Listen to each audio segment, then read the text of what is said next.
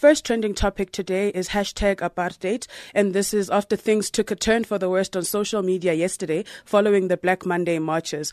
Now, there were displays of racism at the marches, with some white people carrying the old South African flag and placards with racist comments. Now, people like Odette van Rensburg from Cape Town, who spoke to News 24's James de Villiers, said they felt protected under the old South African flag. Do you think government is doing enough to address the plight of farm workers in the country? They do nothing. Why would you say that? What can the farmer do to protect himself? If you shoot somebody, you will go to jail, not the person that attacked you. Yeah. So no, they're not doing anything. The organisers spoke to us and they said that no apartheid memorabilia or flags will be allowed at the gathering. I see you wearing one on your chest. What are your response to that? This is on my biker's jacket, so it wasn't meant for now today, but I'm going to pull it off just to attend a meeting. Under this flag, we were protected. This isn't a black and white issue. It's about the right to live and the right to protect yourself. Yeah, Odette. And it's interesting because I think what was initially, a call to action for good reason, because, and I know people are going to say, yes, people die. Absolutely, they do. And we should be standing up in general about the lawlessness in our country. Life has become too cheap in South Africa, and it's something that we should not tolerate. However, it did take a turn that became very racial and rather nasty.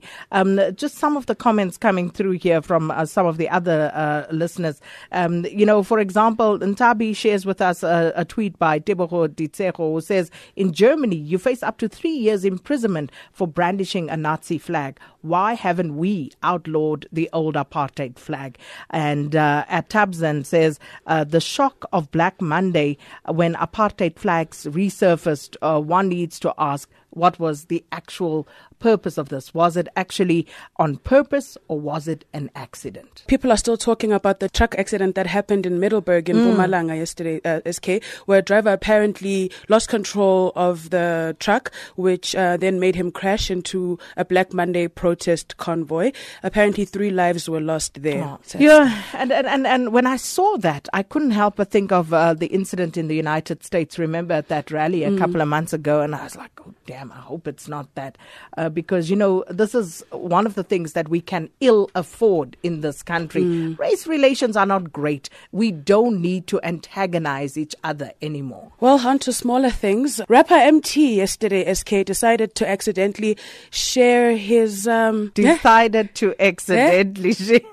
his weapon there on social media. He says it was a mistake. We don't know what's going on. He's been trending since yesterday.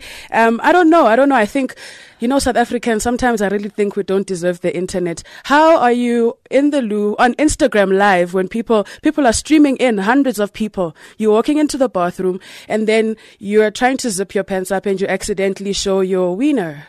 Why? Drops mic. I have no idea. Thank you so much, Apiwe.